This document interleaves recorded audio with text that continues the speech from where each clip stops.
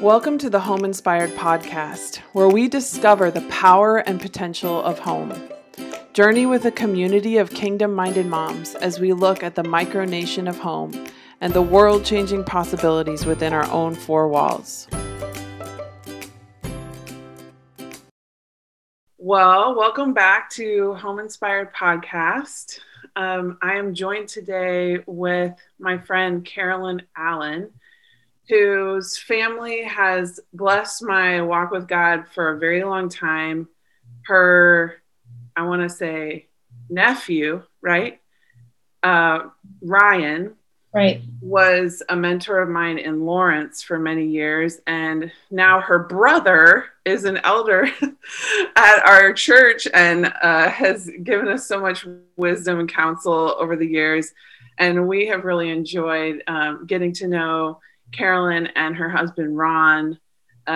Periodically, as we've traveled cross country, we'll stop and say hi and spend a night or two at their home. And they've just blessed us with their wisdom, hospitality, just their lives. And so I'm excited to share this friend with you guys today. And so Carolyn, I don't know you all that well. I would love to know just your story and how you came to know the Lord. I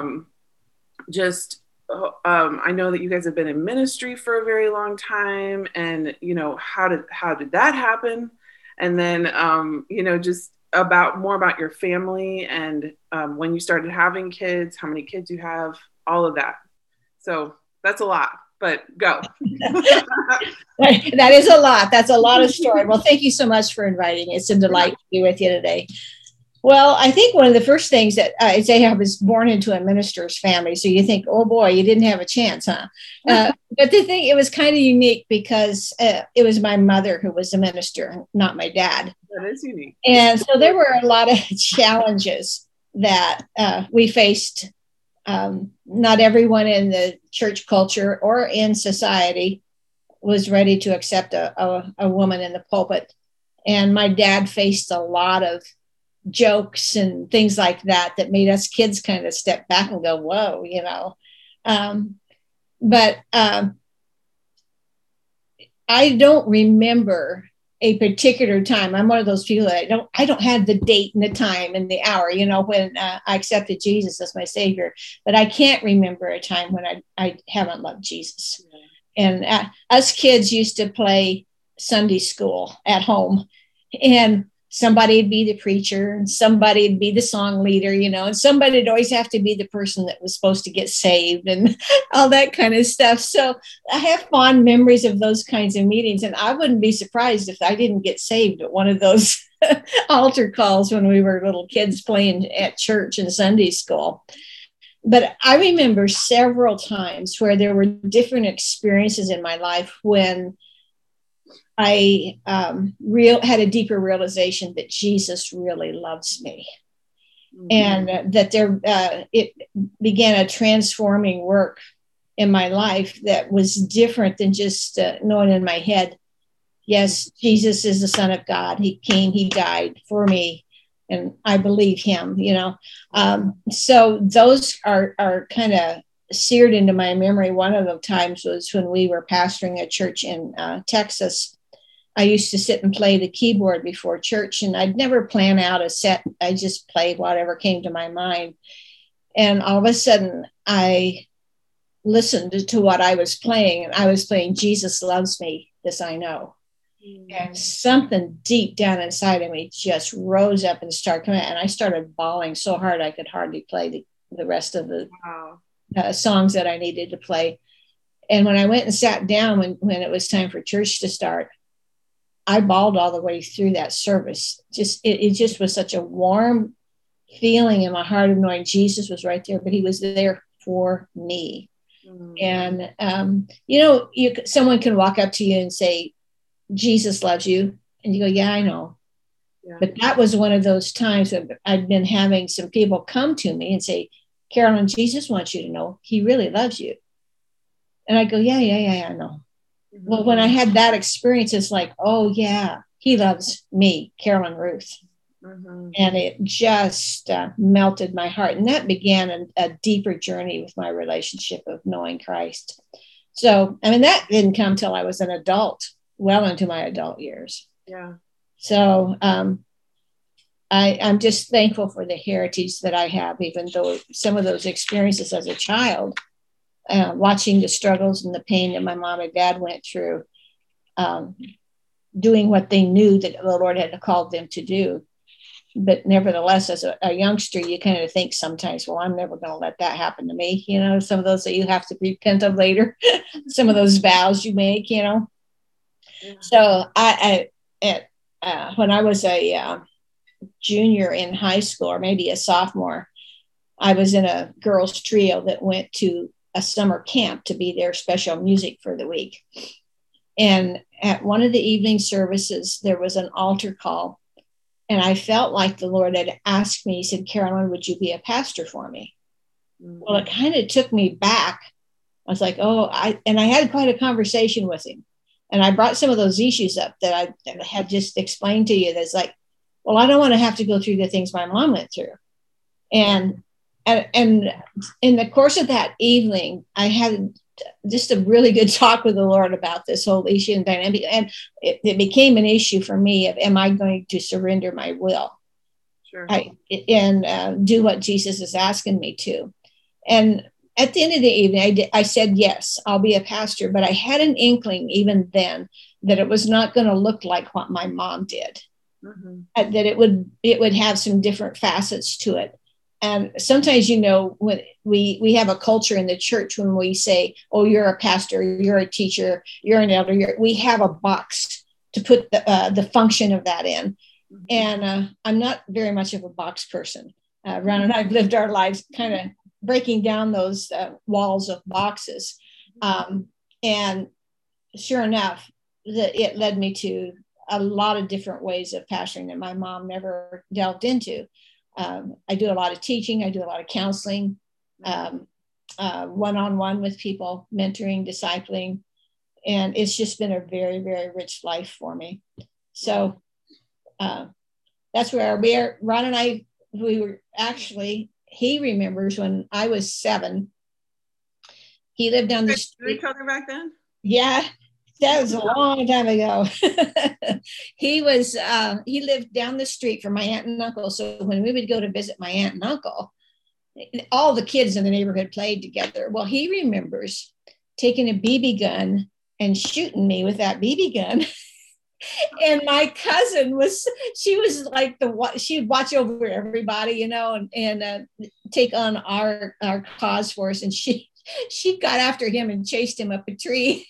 And but he has that memory. I have no memory of that whatsoever. But he says when he tells people, when did you meet Carolyn? He remembers when I was 7. He shot me with a BB gun. And he thinks that was the beginning of our romance. But I went, love arrow or something. Exactly, something like that. I don't know. I think it's probably because I was a redhead. Oh, that's he likes redheads. And so when I went to college, there was a Bible college in the town where he left, a Quaker, which is what I was raised a Quaker. And so I went to that college and we had our first date that first year. And then that next summer we were married. So it was a quick romance. Yeah. So from there, it was, I've lived all over the place. I've lived in Kansas and Colorado and Nebraska and Indiana and Ohio and Oregon and Texas and back in Indiana now. So I've lived in the house we live in now for 13 years, and it's the longest I've lived in any one house my whole life. And I'm just like, oh, wow, this is something else. Lord, do I get to stay here till you bring me to heaven? I don't know what that's going to be like, but that remains to be seen. We're blessed with 2 children, 5 grandchildren. And they all live in this area, so we get to see them often. Oh, that's great. We were remarking the other day, we had a Mother's Day lunch and everyone was there. We got everybody scheduled to, coincide. And Ron looked around the table and says, do you all realize everyone around this table has their own car? And we're like, that's, grandkids, everybody. And we were like, whoa. how did we get to this stage? Our two youngest grandkids are 16. So they got their cars, their licenses, and all that kind of good stuff. So it just triples and multiplies the number of prayers grandma and grandpa get to pray. That's what that does for us. So Ron and I enjoyed working together. We have different styles, we're different personalities, different gifts and anointings. So we've had to learn how to work together and how to, shall I say, retain and maintain our individuality and our uniqueness, and how that fits together for what we've done. We've worked, it'll be 54 years this summer that we've been married, and we've been in ministry the whole time. So ups and downs and, you know, mountains and valleys and all that kind of good stuff you could imagine. But we love each other more every day through it all. So Carolyn, I want to ask you something about what you just said, because I think that's really challenging for some people, and it's been challenging for me. You said maintain your individuality while you work together with your husband, and I guess, you know, I mean, I would love for you to speak to that, because I feel like with motherhood, there's just these different seasons where it's kind of like everything's laid down, you know. I mean, I'm at your beck and call, you know. And so then there's these like moments when you might have more free time where I mean, truly, I'm like, wait, where did I go? Like, who am I? You know, like, do I know who I am anymore? Because it's just been everyone else's demand. And so I'm just curious how you have navigated I mean, obviously there's those transitions that, you know, it's like you become more and more freed up over time. You know, you're not like tethered so much to the kids. But yeah, just like how have you guys supported one another in terms of your own individual callings, and yet maintained that like sense of oneness as a family? Yeah. Well, it doesn't happen overnight. I can tell you that, because Ron and I are so different in our personalities. And I tend to be the person who sits back and waits until someone asks me, and he's just all over it and right there and in it and everything. So it took me a lot of years to learn how I have a voice, and some of the things that I have to contribute are important in a different way, and I don't have to sound like him. And he's always been my biggest supporter and encourager. Yeah. He's always believed more for me than I have been able to for myself. And a lot of that came, I think, in learning how in our marriage, we had a lot to begin with. We had communication issues. That was a stage of life, you know, in a season in our culture. We didn't learn about how to communicate, we were never taught that. And we came together. I had some wounds, some childhood wounds that I didn't know I had been sexually abused. And I didn't start realizing that, didn't have flashbacks until I was about 35 years old. Well, why was I reacting? I had anger, I'd get angry, emotional, get depressed, whatever. And Ron's mom had some challenges with her stability and her mental capabilities. And he had been abused, like physically, as a child. So he came with an attitude about women that were emotional and, you know, up and down and all around. And I came with an attitude, although I didn't know it, towards men and not being able to trust. So learning how to communicate for us was a huge deal. Yeah. And we were very blessed to have people speak into our lives. And I think the first time some of that became where the rubber meets the road was at a marriage encounter. And we learned how to communicate by writing out our issues and then sharing, because it slowed Ron down and it sped me up. And learning how to say, you can have disagreements with each other and maintain relationship and integrity. And to me, growing up in our household, it was like if you have disagreements, it's like, well, somebody's always going to be right and somebody's always going to be wrong. And I felt like I was always the one that was wrong. It was just so those kinds of things, communication is a huge thing. And I think if we don't work on that and learn how to communicate, learn what we're thinking, first of all, what we're feeling, and then that's causing the behaviors that we're living out and acting out in our relationships. So if we don't know that when we're trying to be unique individuals and work together as a team, we're in trouble already. So we've had a lot of things to work through and just arrive at oh, that's what you do. This is what I do. You're good at that. I'm good at this. And let's relax and realize and let each other play to their strengths. Yeah. So it's been a lot, really a lifetime of learning how to do that, to maintain and work on your relationship. But at the heart of it has been communication, learning how to communicate. And it was a difficult thing for me to learn to share how I was feeling and why I was feeling what I was feeling. As a key component to being able to communicate in a healthy way, to where you can take criticism, input, and not feel threatened by it. Mm-hmm. You're working together in ministry, you're going to have times when there's going to be, you need that feedback. And so how do you find the time to do all that and run a church and a staff? And most of we call them kids now, they're probably your age, that we've handed over the major leadership of the church to, and they'll watch us have discussions, robust dialogue, and go, oh, come on, everybody, mom and dad are at it, and we just laugh about it because they need to know how to deal with disagreement, how to deal with life as it goes. And it's kind of been a joy, and it ends up making everybody laugh. You realize this is how we do life together. Mm-hmm. And one of the things you said is important to remember is that we do live our life in seasons. Mm-hmm. And at the stage you are with your little ones, you kind of feel like, oh, I'm going to be here forever and I'm so tired, I can't do anything else. I remember when our kids were little, Ron would say to me, well, here, he'd give me a book to read or whatever.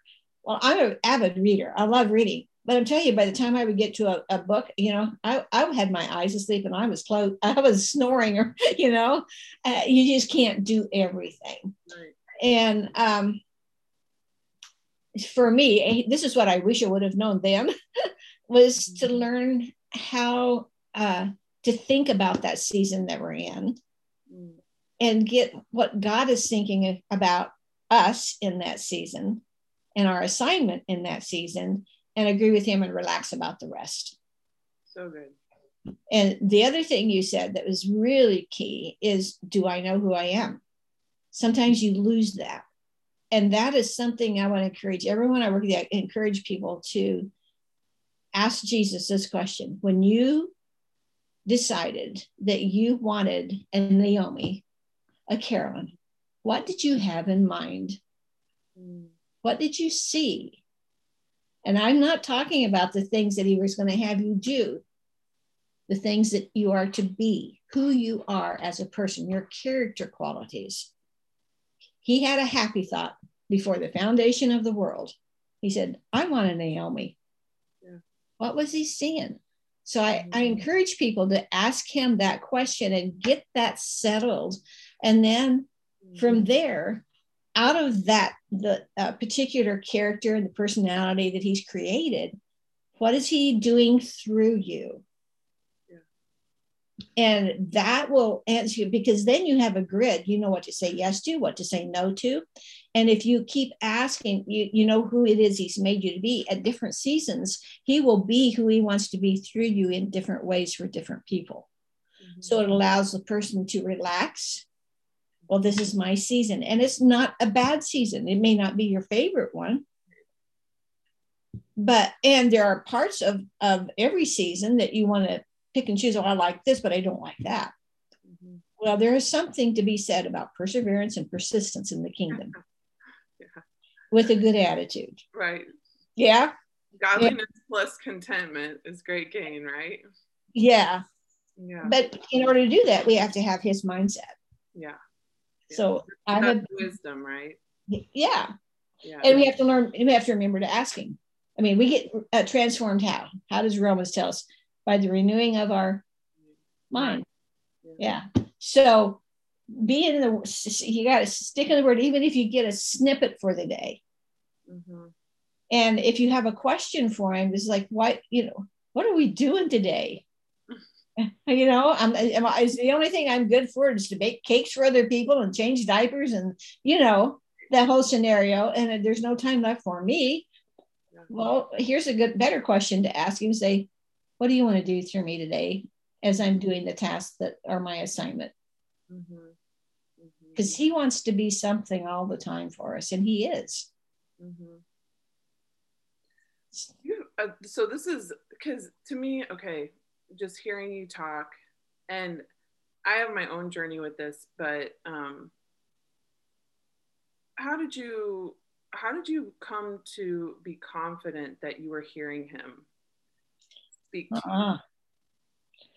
Well, we want to test it through the word for sure. Can we find a biblical story or a principle that's in the scriptures? We can talk to people who know and love Jesus and know and love us and run things by them, especially when we're not sure, did I hear God correctly? One of the things I realized, I don't know, many years ago, I was in the counseling or the ministry room with someone, and I would always like, well, what if I'm leading them astray, or what if I'm not hearing correct, or and the Lord really spoke to me. He said, Carolyn, you've devoted your whole life to me. You love me. At different times, you've trusted me more than others. But he said, I want you, when you step in, you pray before you begin a session with someone or before you begin your day. And I want you to trust that I am working through you in every way. You've been filling your mind with the scriptures, filling your heart's turned towards me. You're here on the behalf of another person now. Trust me that what comes into your mind is for this other person. Yeah. Now, it becomes obvious. I mean, we learn that there's a scripture that says to be aware, be alert, on the alert for how the enemy wants to rob us. And every once in a while, a thought will come through. This absolutely not God, like tell that person they're stupid or something, Right. I was like, I don't think I'll do that one. And so I started just believing, okay, even though in that moment, I don't say, what do you want to say, Jesus? What do you want me to do? Is that when something comes and I move by intuition a lot, and I just move and do it. And then you look at the fruit. Okay, was the fruit good? Did it connect the person to Jesus? Is Jesus more real to them? Do they feel his presence? Do they know his presence? Do they know him? Those kinds of things then help build your confidence level, that the next time that you think you've heard something, you move and act as if you had. And you see the result. So to me, it's not like, okay, I'm never going to do anything until I am just 100% sure. He says, you have to move. We had one of our spiritual fathers, John Wimber, came to visit us when we lived in Houston one time. And we went over to NASA. And he stood there and looked at where they had one of these rockets on a pad. And he stood there for the longest time and looked at him. He said, what are you thinking, John? He's like, the guidance system does not kick in until this is fired off of the pad. Sometimes you have to just get yourself off and start moving before you get the direction and the movement for the next step, the next word, whatever you're involved in. And that has stuck with me so many times. It's like, I can't be so reticent and fearful. One of the things is fear is not from God. So I always say, well, that doesn't belong here. So I'm going to move. And God will correct me and guide me along the way. And sometimes I make mistakes and I go, oh, that really wasn't God, was it? Yeah. We just have to learn to not take ourselves too seriously and not keep saying to people, well, God said. Well, that's a trump card as far as we're concerned. Yeah, right. If God said to you, then you better go do it and pay every price you can pay to go do what he said to do. Right. Yeah. So we're careful. It's like we think we're sensing that God is saying and leading. I'm hearing this and sensing this for you. But in the middle of the counseling stuff or the prayer ministry room that I'm in, I just believe God's there with me because we've asked him. Yes. He's good to his children. He just is not going to give us something that we didn't ask for. And another thing that's really helped me is to know, how do I phrase this? There's a dynamic in the Christian life to get the Galatians 2:20. We have an exchanged life. Mm-hmm. It's no longer Carolyn who's living. It's Jesus living in and for and through me. So when I adopt that and I find out what that means and I actually apply that to my life, I have to believe that Jesus is saying things through me to people. That it's not my idea, especially when I have submitted to him and say, I need your help, Holy Spirit. What do you want to say and do now? Because you hear some pretty horrific things in ministering to people. I personally wouldn't have a clue what to do with it. Yeah. But Jesus knows. He always knows. Yeah. So confidence and faith that I'm hearing God, part of it is an initial step of saying, I'm going to trust you, even when I don't feel like it, because we don't walk according to our feelings. And then I'm just going to step out. Yeah. And then I'm always willing to test the fruit. Mm-hmm. And if it didn't go quite so well, I have to say, I missed it. I'm so sorry. Yeah. When you were sharing about seeking God for who he imagined you to be before the foundation of the world, do you find that you, over the years, have gotten more and more clarity as you stepped out? Or do you find that you needed like a real clear definition and then you started moving? Do you know what I'm saying? Yeah, I do. Again, it's a journey. Right. It's and yes, the revelation keeps coming. I'm 72 and I find new facets of what God is wanting to do through me.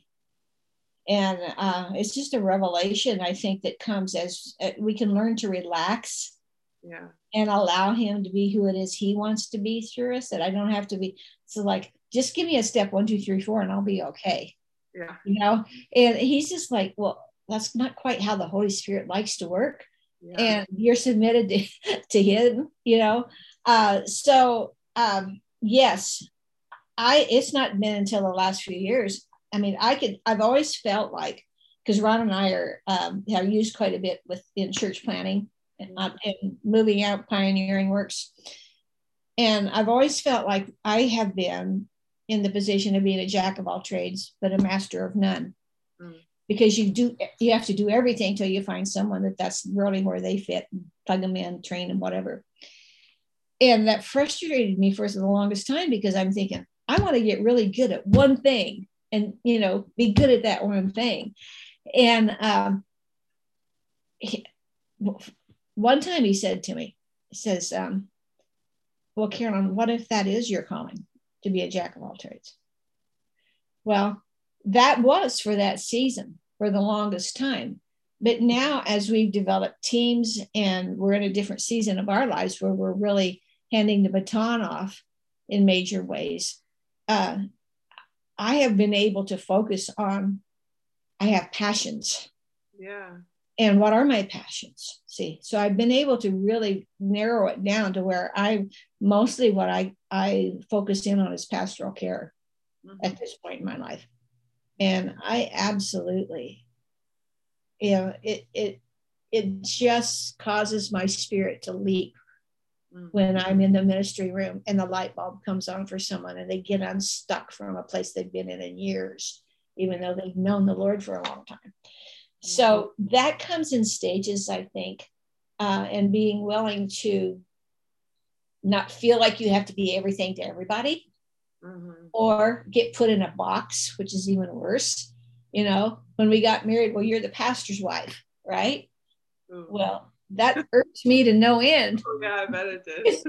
There's no calling in the Bible called the pastor's wife. Right. I mean, do we call people the engineer's wife and the so on? You know, this is like, so but in another sense, it became a place for me to hide behind.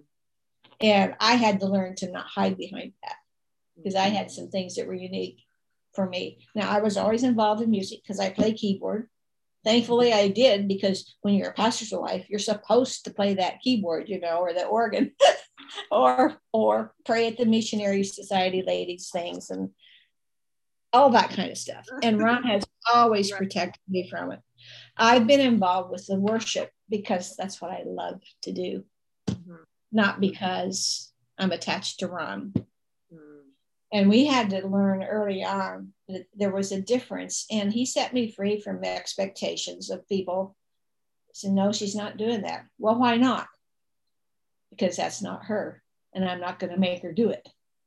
And it caused some problems for him, you know, some disagreements with church boards and what have you.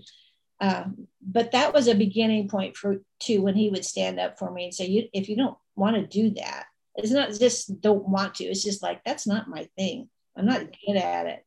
And don't put me in a box. Yeah. It was a beginning of a thing for me to be able to say, I got to find out what my passion is. And I will have to say it took me quite a few years to find out what that was. Would you say that is, because that was part of my next question, just about fruitfulness in ministry. I think of you as like just having kind of continual fruitfulness in your life, like, you know, kind of in every way, but which is really remarkable. But just like, what would you say? And I feel like a lot of this conversation has already spoken to this, but what would you say are some of the keys to fruitfulness, like over the long haul? Well, I can't pinpoint when Ron first started teaching this, but one of his favorite chapters in the Bible is John 15, all about abiding in the vine. And he has taught this for so many years. It's been part of our lives and how we base what we do. The secret to life is bearing fruit. The secret to bearing fruit is abiding in Christ, which I alluded to a little while. The secret to abiding is loving. Secret to loving is obeying. Secret to obeying is knowing. And if you read through that chapter and those kind of that progression, it's not necessarily step 1, 2, 3, 4, 5, but it's all those. And it's become probably in the last, I would say, 10 years in my journey, the Lord's really been focusing on the in Christ. And it is an amazing journey in the Bible to go through the epistles. And I circled every in Christ. And the provisions that are with that and the reality of that was just earth-shattering for me. Wow. This is an amazing truth that can set me free from all of the performance orientation stuff, you know, the pressure from society, the pressure from church, people, expectations, just to learn what it means to be in Christ and to have Christ in me. So that secret to bearing fruit, which is for every believer, is abiding, staying, dwelling, living in Christ. It's like not, okay, on Sunday morning, okay, I'll step into Christ, or when I go into the ministry room, I'll step into Christ. It's no, when I'm sitting at home at my desk, when I'm working with my children, when Ron and I are having a robust dialogue, I have to remember I am a person who has exchanged my life for the life of Christ. And he is in me, and he wants to be something in this moment. In the most distressful moments, he wants to be someone for me. And he wants to be someone not only for me, but the person that's right in front of me. Yeah. And that has been, it is a discipline. To me, that's what called the process of sanctification. It's a journey. I was made holy. I am holy because he says, yeah, and I am becoming holy. Yeah. I was made a saint. I am a saint. I am becoming a saint. Yeah. It's all of those dynamics. So the fruit bearing thing for me, the main key for us over all these years, and the ability to stay in ministry as long as we have, has to the dynamic of this is all about Jesus. It's not about us. Abide in him. And that abiding involves that knowing, obeying, certainly. Sure. We talked a little bit ago about hearing God. That whole concept of that Hebrew word, when you hear God, that means you obey God. You don't separate those two. Yeah. So that to me, in a nutshell, is the secret to bearing fruit and to be able to persevere. I mean, Ron was thinking about his seminary class the other day. And out of all those, it was an evangelical seminary, a Quaker seminary. And there's only two of them left in ministry, and only one that believes Jesus is the Son of God. Wow. And that's him? That's him. Is he the only one? So, yeah. So the rest of them burned out, went somewhere. I mean, it's a tough road. If you don't know that you have the call, and you don't allow Jesus to transform you and change you into his likeness along the road. Because it is, you eat a lot of humble pie along the way. I'm sure. So I think to answer your question in a nutshell, it's abiding, learning how to be in Christ. Yeah. John 15, and I put, like I say, probably the last 10 years, I've really hone in on what does that mean? How do I live an exchanged life? How do I stay in that state, in that position? Because in is a word that means you're in a state of being. Yeah. So I am in Christ. I don't move in and out. It becomes my nature. How does Jesus become your nature? And that exciting, to me, that's exciting to think about. Yeah. Because there's some days I'm just not like him. I'm like, what's up with that? How do you recover from a time when you're not like him? What do you do?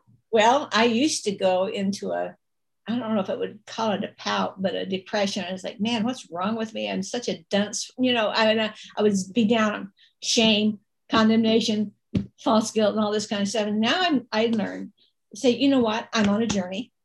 God loves process. Mm-hmm. So he's not unhappy with me. Yeah. I do sin sometimes, but there's a good remedy for sin. And it takes about 30 seconds most of the time. 1 John 1:9. Confession. Just agree with him. Don't try to say, and rationalize it out. Yeah. Point blank, I sinned. I am so sorry. Now what are we going to think? What do you want me to do now? Yeah. Because he forgives and he cleanses. Yeah. That passage, it took me a long time to even see that word, and cleanses. Washed clean. It's no longer there. And forgiveness means it's gone. Yeah. Clean slate. So I don't have to punish myself. I don't have to live in a state of condemnation and fear and shame. I can just say, I am so sorry, Jesus. I didn't let you be you through me. I acted sinfully. And sometimes I have to ask, and it's mostly Ron most of the time, please forgive me. I was not being very kind or patient right then. Mm-hmm. And move on. Yes, right. Move on. There is therefore now no condemnation to those who are what? And here's another in Christ phrase. Yeah. So he doesn't intend for us to beat ourselves up every time we do something wrong. He just wants us to recognize we're on the journey. He's with us. I'm sorry, I recognize it. Would you please forgive me? Listen to him say whatever he says. Mm-hmm. to you in the way that he says it. He says that, by the way, to a lot of people in different ways. Mm-hmm. Sometimes he'll say, well, of course I do. Sometimes people hear a song that means something to them. Sometimes they'll see a picture. But the thing of it is that once we have a head knowledge, well, of course he forgives me. We know that in the Bible. When we ask, he forgives. What's it do to your feeling? What does it do to your heart? And if you can connect the head and the heart, then you have an experience that you can apply it to your life with. So that's how I move on now. Yeah, that's good. Yeah. Okay, I have another question about that, but okay. I had a bad morning with my daughter this morning, and she ramped up. She got real angry because her brother stole her chair. You know, the end of the world. Yeah. And I got mad because she was getting mad. And I was like, and her brother ended up giving her the chair. And I was like, oh, great. So now she's getting what she wants because she had a fit. Like, that's not very exciting to me to think about. And I was like, and I was kind of saying things like, you need to say thank you, you know? And I mean, it was just like, it was just not a good dynamic. It was not good. And I could tell that it was affecting her. And I felt so bad because I know that she is very sensitive to me, you know, and like how I am with her. Like so I dropped her off at school, and I've been like recovering from that, you know, for the morning. And I was reading about the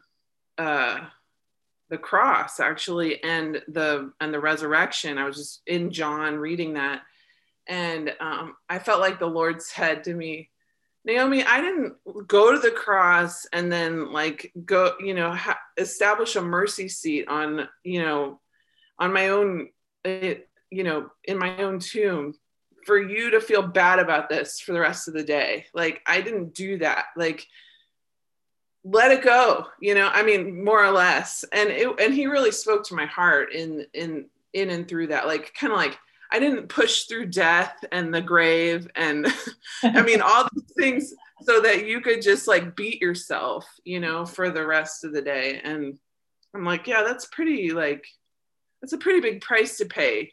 And for me to, you know, continue to maybe in some ways deny that and kind of think I need to punish myself then is sort of silly in a way. I mean, you know, kind of is, isn't it?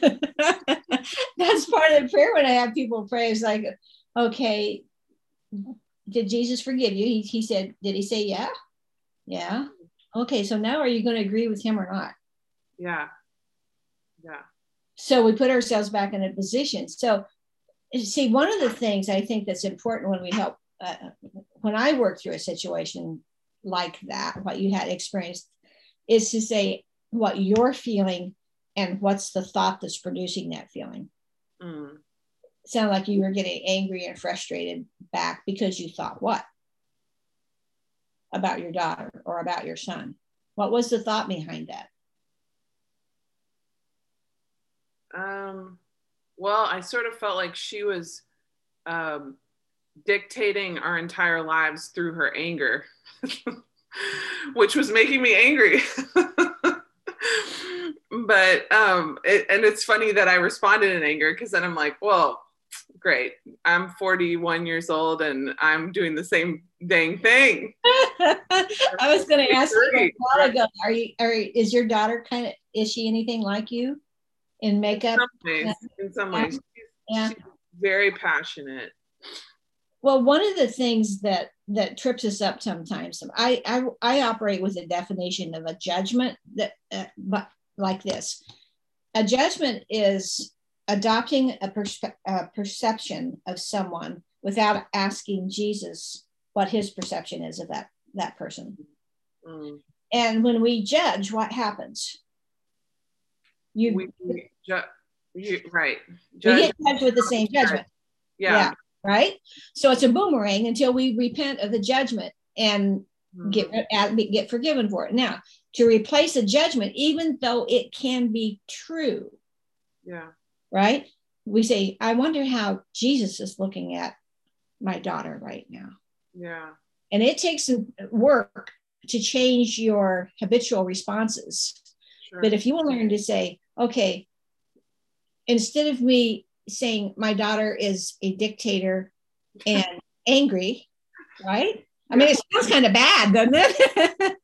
But I mean, don't we do that with people? I do. We all do it. We all do it. Jesus, how are you thinking about her right now in this moment? So I can think like that and respond in a way that you respond through my life in the way that you want to be for her. Now, sometimes thinking about it now, I'm like, I know she was in a significant amount of distress. Mm-hmm. That it wasn't actually, it felt like her feelings were dictating everything. And I didn't like that. But like, I know that she felt powerless. And so she was, ramping in that way. And I think if I had acknowledged, like, sweetheart, I know you're very anxious or having trouble with this right now. Like, this is a hard one, like you like more compassionate, in terms of resonating with her feelings. I think it could have de-escalated the whole thing. That's the thing, is that when you can while we don't walk by our feelings are an important part of how we operate in our life. God made us with feelings. So we always want to identify with the feelings that are going on and press through to what thought is provoking or producing that feeling. Yeah. Because what we're really after in the end is we're not transformed by changing how we feel or changing how we think, but by, not how we feel or how we behave, but how we think. Yeah. So we're always going after a thought. And does this thought agree with God? Is this a biblical principle? And it just takes some, okay, I got to process this just a moment. Sometimes when your kid's right there or it seems imminent, it's hard. But if you learn to operate in this kind of a fashion, say, okay, what are they feeling? And you can make a stab at, they're feeling this way because they think. Now, how old is she? She's 3. 3, yeah. She's not going to come back with, well, honey, what are you thinking? But you could take a step. Can you tell mommy, are you feeling this? What's going on? Tell me what happened before, and kind of help her with that process. Because I think the younger our children learn to process their feelings in light of their thought processes, that's what's going to change their behavior. If we just go after punishing behavior, we're going to be at it for a lifetime and never, because that's what the Father does with us. He didn't go after our behavior. We have some guidelines, but in this process of sanctification, he's going after how we think. He wants us to think like him. And when we think like him, we're going to produce a kingdom emotion. So people don't like it very well when I say to them, they'll come in and they're not feeling good. They're cranky, they're depressed, they're whatever it is. I said, well, you could change that in a moment. No, I can't. I just feel this way. Okay, well, let's try. Mm-hmm. Tell me what you're thinking that's producing that feeling right now. Mm-hmm.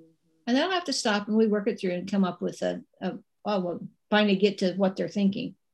Yeah. Well, does that sound like God, that thought? Let's ask him, Jesus, I've been thinking this. Does this agree with you? Mm-hmm. And of course, it doesn't, because it's not producing good results. Yeah. But when a person hears from God, then you go, oh, well, I want to think like God. Sure. It's always better than what I'm thinking. It's always better. Yeah. And then you help people go, okay, so if you adopt the thought that God gives you, mm-hmm. it's going to make you feel, when you heard that thought, it made you feel what? And then go, oh, warm and excited or whatever. Say, if you adopt that thought as a lifestyle, the next time you face the situation that you just described, how will you behave differently? Yeah. And then they have something they can learn. They add speed on it that I can apply this now. It's not just some nice theory out there. Sure. Well, isn't it nice? We're supposed to love everyone, right? Right. Well, what's that mean in the middle of someone acting unlovely? Right. Or both people are acting unlovely? Mm-hmm. We have to know what that means in every moment Yeah. to think like Jesus.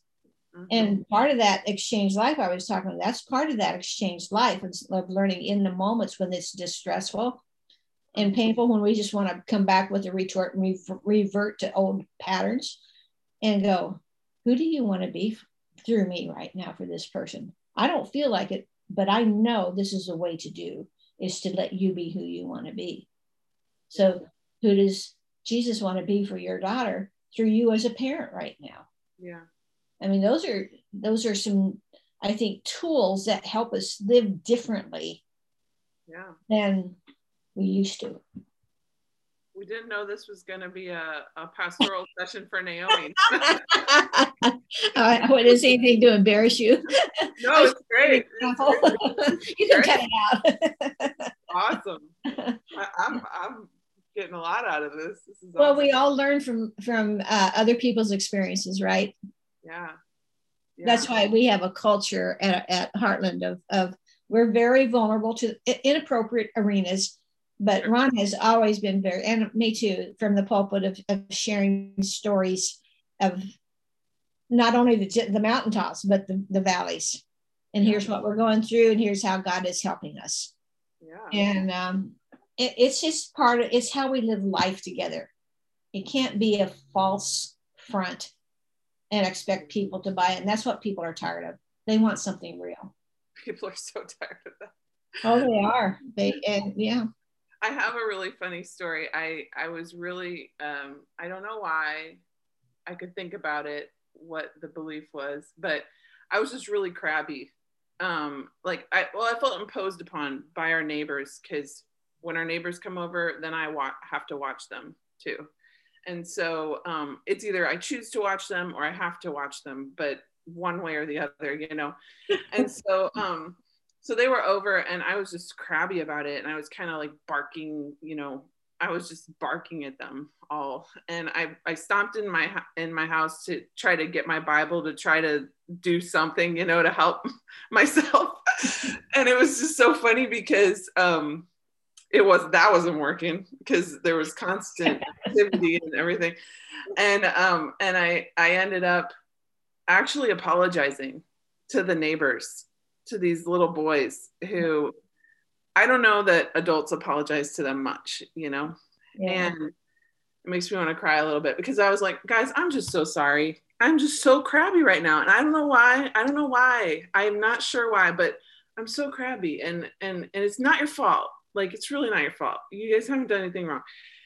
And it was so amazing, Carolyn, because from that place of being real with them, the Holy Spirit started to just flow.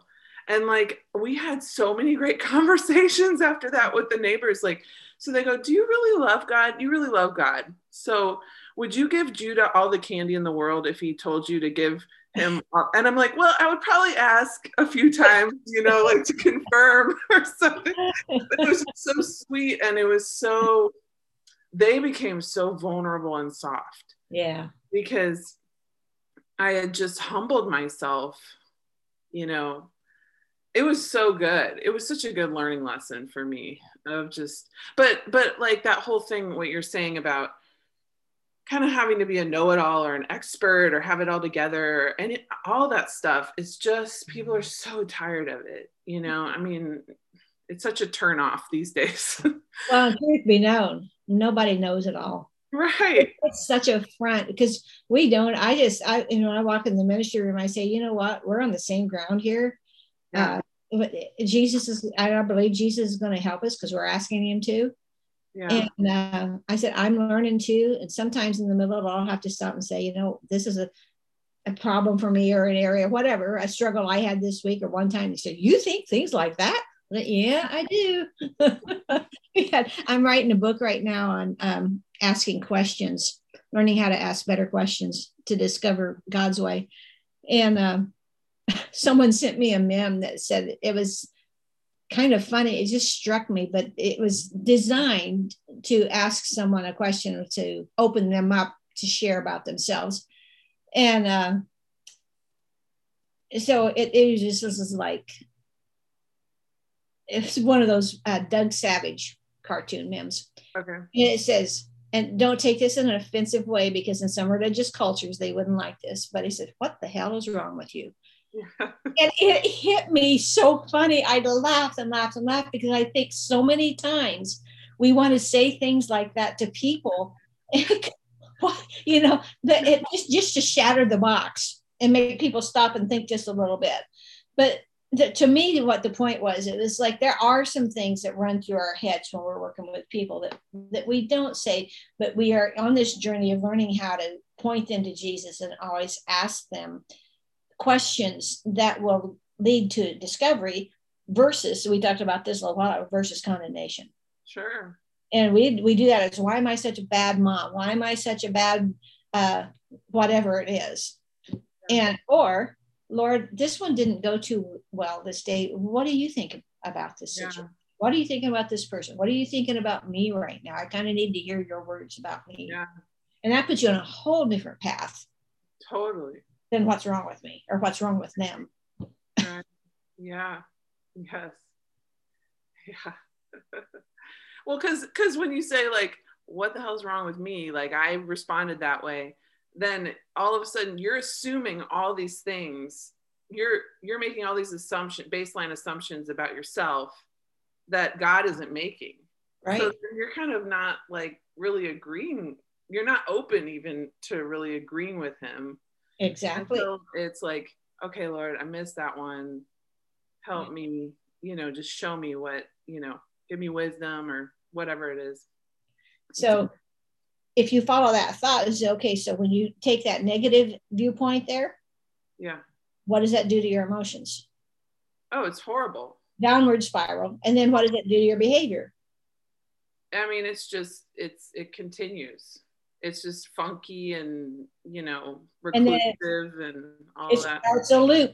And then maybe Austin comes home and there you go, another one. And it's like, it just, I mean, I can't do anything right. And what's wrong with me? And there's something really exactly. I'm a terrible person. Yeah. And we talk ourselves into that. And that's not Jesus at all. Right. Yeah. So anyway. Okay. Well, thoughts change your life. Now I'm working on change your questions, change your life. It's good. I think that's really good. Yeah. It's a different posture. So let's talk a little bit about motherhood. In the throes of motherhood, tell me what you learned about relating to God, about turning situations like what we're talking about. I mean, it's relentless, right? Like it never lets up. And so it's not like, oh, I can just go away on a nice retreat and figure out what I think. So what did you learn? I'm not sure I learned it in that stage. There's a lot of things there is something you say about gray hairs. There's things you recognize and learn along the way. But what I would say that I wish I had known when my kids were little was this difference between posing and thinking about myself in a negative light, learning what Jesus thinks is true of me, and you go to the Word for that. Yeah.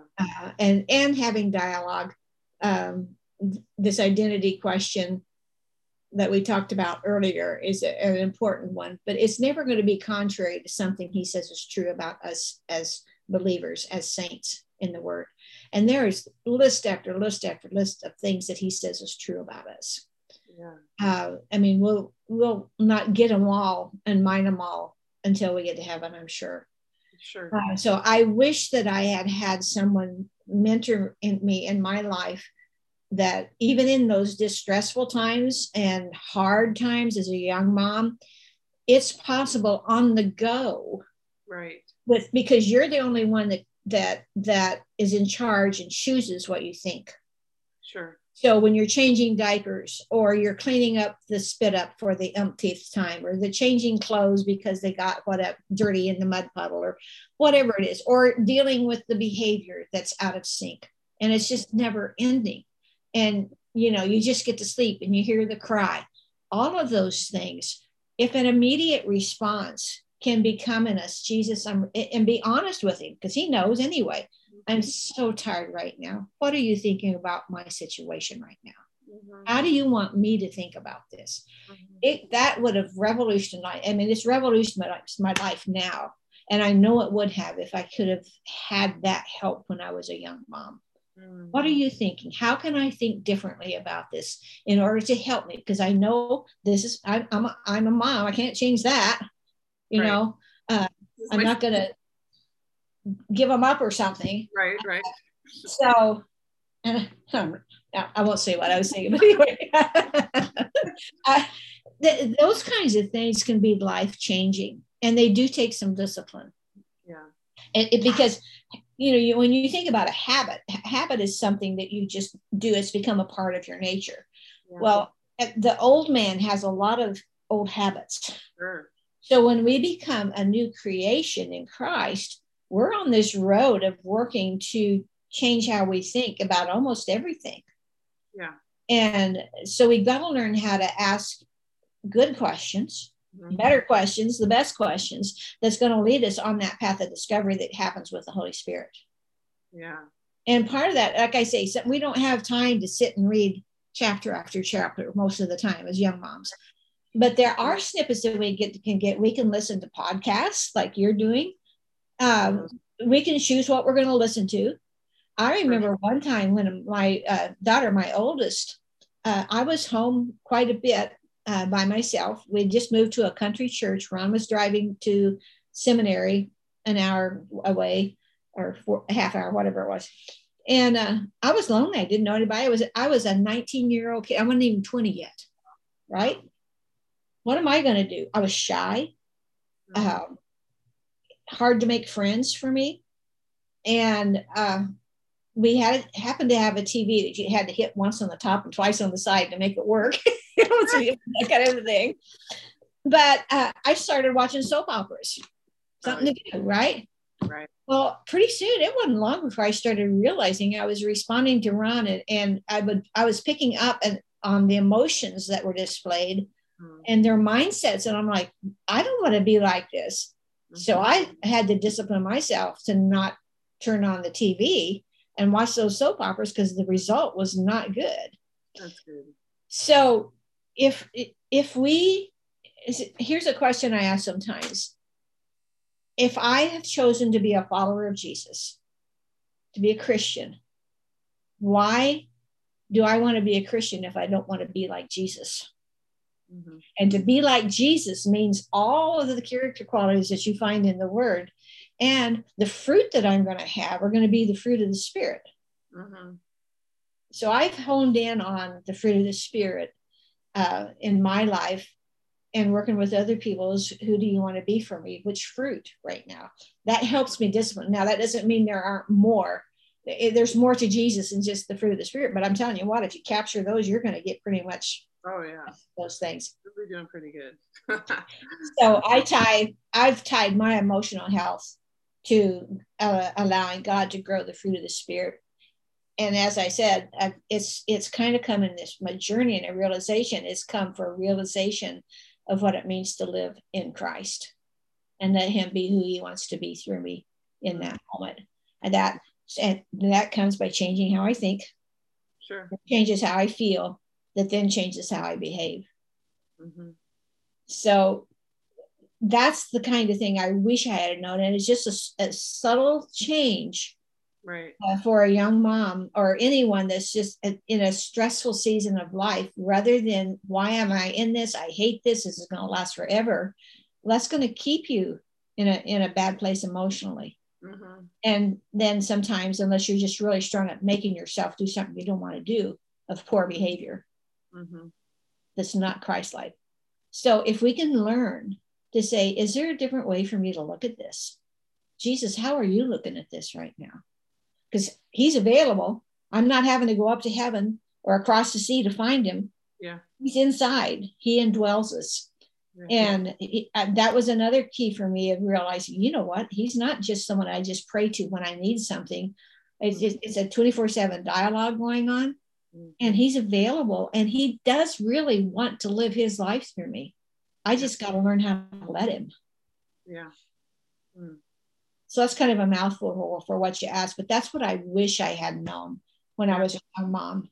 That could have changed a lot of those frustrating years. And Ron was on the road a lot at that season when our kids were little, were babies and traveling.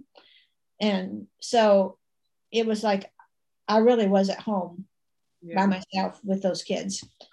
And if you think resentment doesn't come into that, and anger, and this was before I realized where all the anger was coming from, that season of my life. So I think the other thing I wish I had known at that stage was it's okay to ask for help.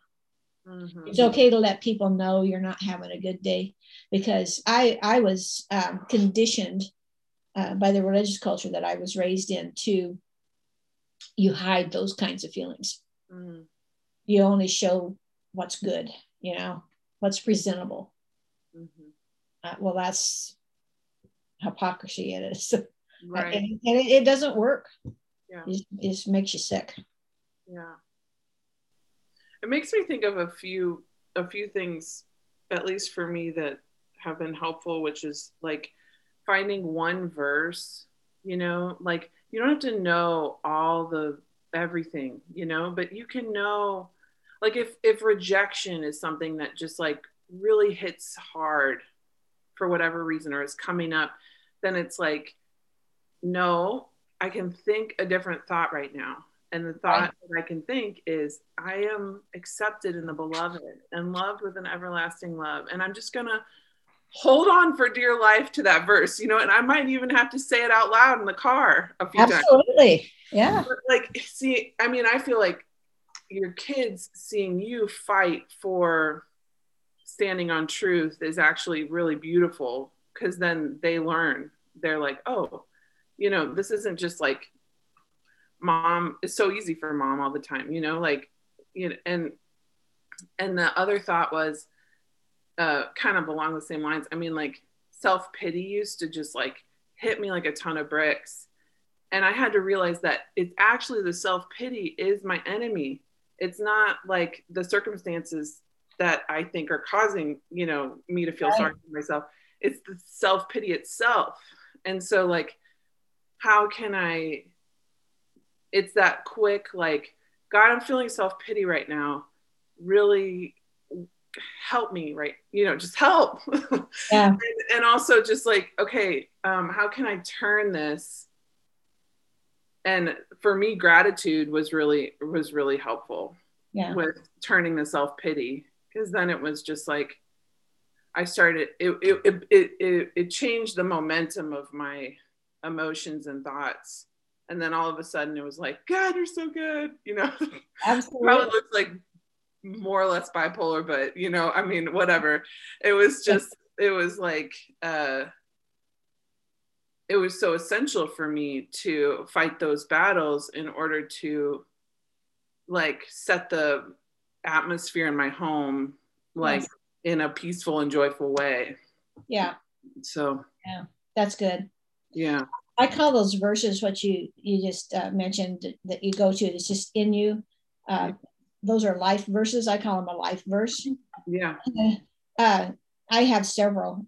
One of them, I was reminded when my husband was just in the ER a couple of weeks ago and with his heart, and my daughter-in-law called and we were talking about it. She's like, oh, this is so scary. And I'm like, yes, it's got us alert right now. But I said, the Lord's reminding me, because he's at my right hand, I will not be shaken. And that's Psalm 16:8. And that's been a verse of mine for probably 25 years. So many situations I've found myself in that comes up. Carolyn, pay attention. And I reach down with my right hand and I go, oh, you're right here. And I grab a hold in my mind. I grab a hold of his hand because he says he's right here at my right hand. And I take a moment to feel his presence and know if he's right here, I'm not going to be shaken. That's good.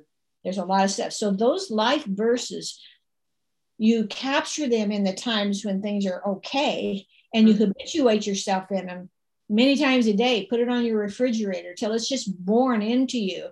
And that's what comes out then in your distressful times.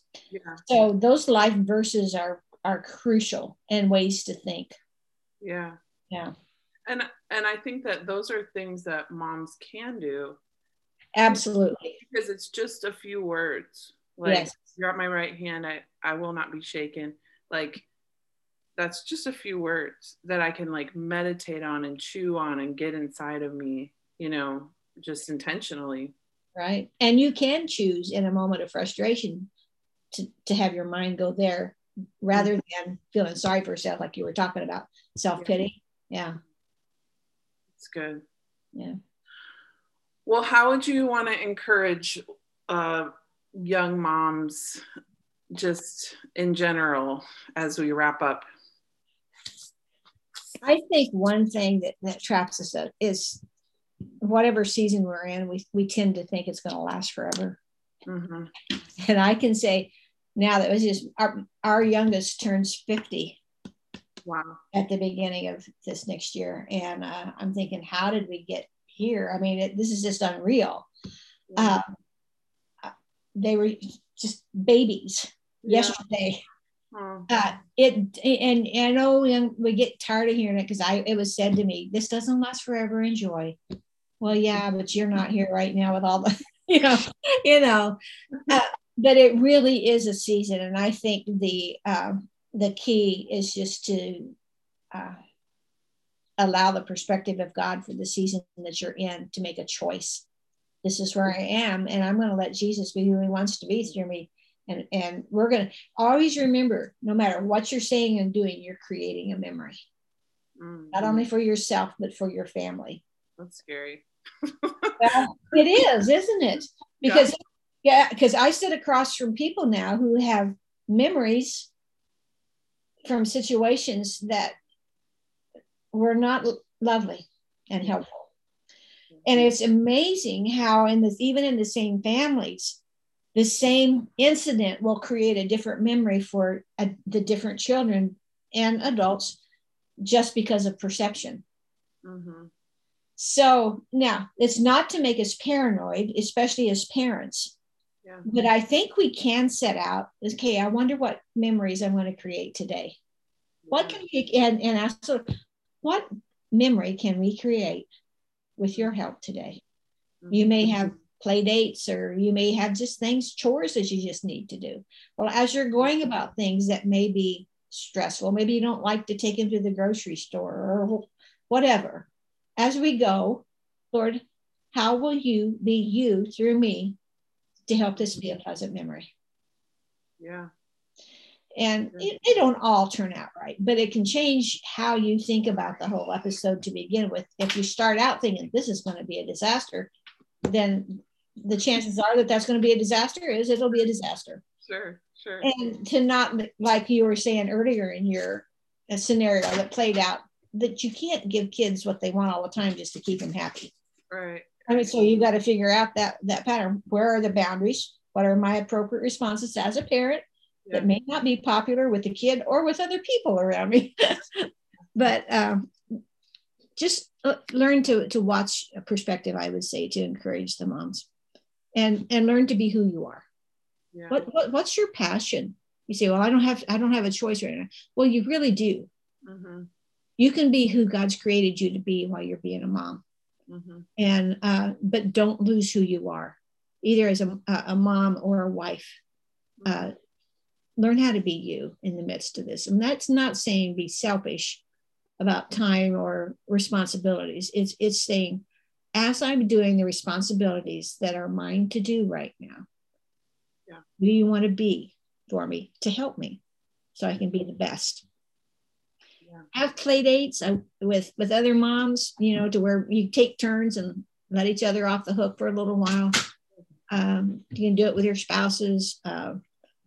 Find some older women to talk to, invite them into your life, ask them the hard questions, and don't be afraid of revealing some ugly part of yourself, because we all have an ugly part.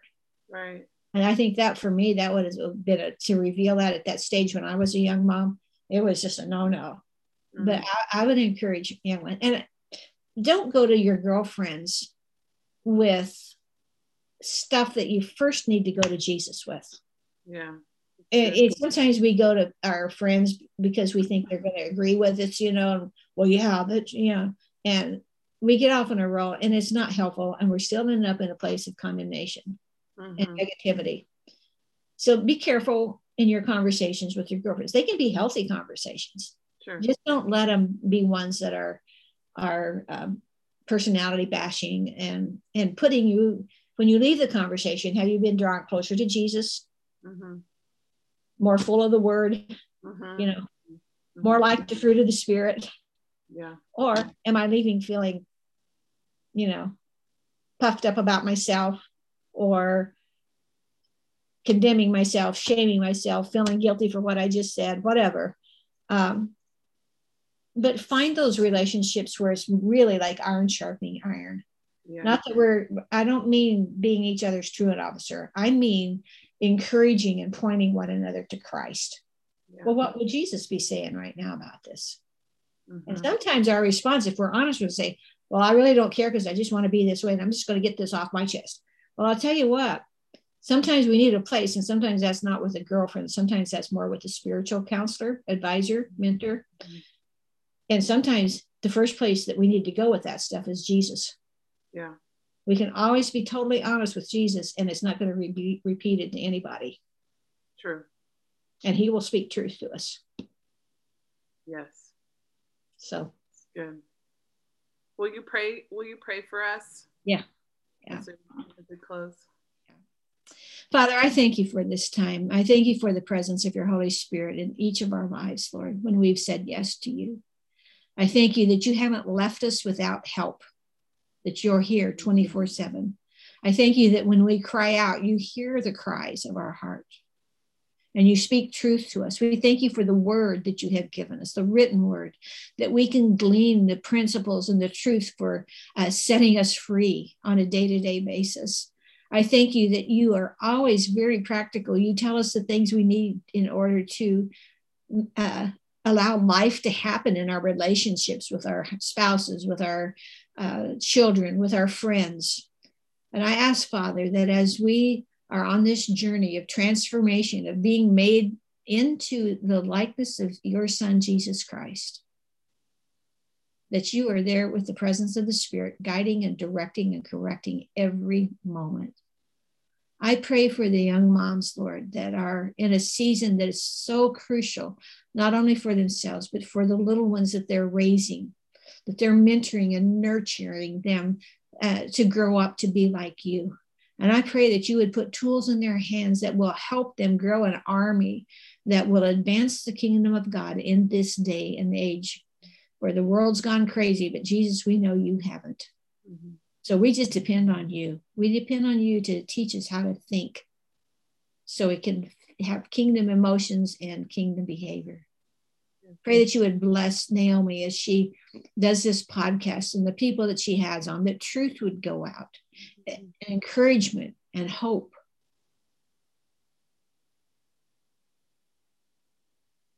Father, I thank you that you are the one who came to heal the brokenhearted and to set the captives free. And I pray if anyone's listening today that feels trapped, has a broken heart, feels like they're in a prison with no way out, that there would come a revelation of who you are, your presence for them, even right now as we speak these words, that you will be who you are. That's why you came, to heal the brokenhearted, to set that prisoner free. We love you so much, Jesus. And we thank you for your presence in our lives. And I pray this in your name. Amen. Amen. Thanks so much, Carolyn. You are welcome. Thank you for having me. Yes. So appreciate you. Thank you. We need to catch up with. Thank you so much for joining us today. Please check out our website at homeinspired.org for more resources. And if you want to connect with me in person, email me at naomi@homeinspired.org. Thanks again.